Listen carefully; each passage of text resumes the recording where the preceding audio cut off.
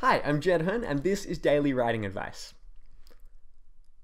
Working backwards is a fantastic hack that authors can exploit to write some great stories. So, readers have only one real way to process a novel, and that is beginning at the start and ending at the end. Sure, they might skip around or whatever if they're weird or they want to spoil it for themselves, but generally it's A to Z.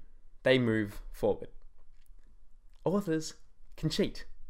Authors can reach the end of a book, realize that they left out some important foreshadowing, and just go back in and add it. Simple. I've done it plenty of times, and it's a really good mindset to consider. This idea of working backwards. Not just in the sense of patching up the fact that your character's eyes were green at the end and they were blue at the beginning and you need to work backwards and change that, but more in a more macro-scaled, strategic sense of structuring your story this way.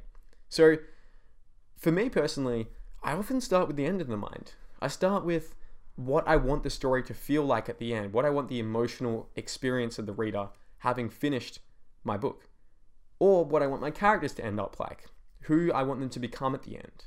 Because once you know the emotional experience you want them to have at the finish, you can know how you need to position them at the start. So, a couple of quick ways that you can use this work backwards mentality with your own writing. Characters. Who does the character become at the end? What is their personality at the end? Once you've got that in your mind, how can you make them different at the start? Because someone who is brave at the end of your novel and brave at the beginning of your novel is probably not that interesting. Someone who's brave at the end of your novel and cowardly at the start of your novel, now there's an arc. There is some interest. There is some character development. So consider that with your own writing. Who do the characters become at the end? How can you work back to the start to make them the polar opposite or just really far from that? Plot. What is the outcome of your story? What is the kind of result of things? Where do things end up? How can you get them to start in a place that is as far from that as possible? Not necessarily geographically in the sense of I'm going to start my beginning 5,000 miles away, but more in the sense of expectations. Because once you know the end, you can kind of work backwards to figure out ways to make that ending unexpected by setting up things in the beginning.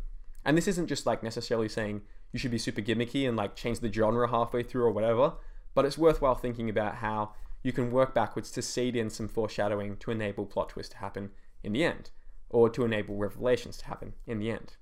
And then lastly with theme. Because a lot of the times when I write something, I don't really know what it's about until I finished it. And that doesn't mean finish the whole thing. It just normally means finish the first draft or the second draft. But once you have that nailed down, I find it really useful to write down the theme. Actually write it down on, I usually have a one-page story guiding principle sheet that I make, sometimes before, sometimes after the first draft. And once you kind of have written that first draft and you know what your story's about, that's such a valuable asset because now you can go back and just tweak things so that they align more with that theme, so that you can explore that theme in greater depth. So, work backwards, make awesome stories. I've been Jed Hearn, and I'll see you next time. Go tell some extraordinary stories. See ya.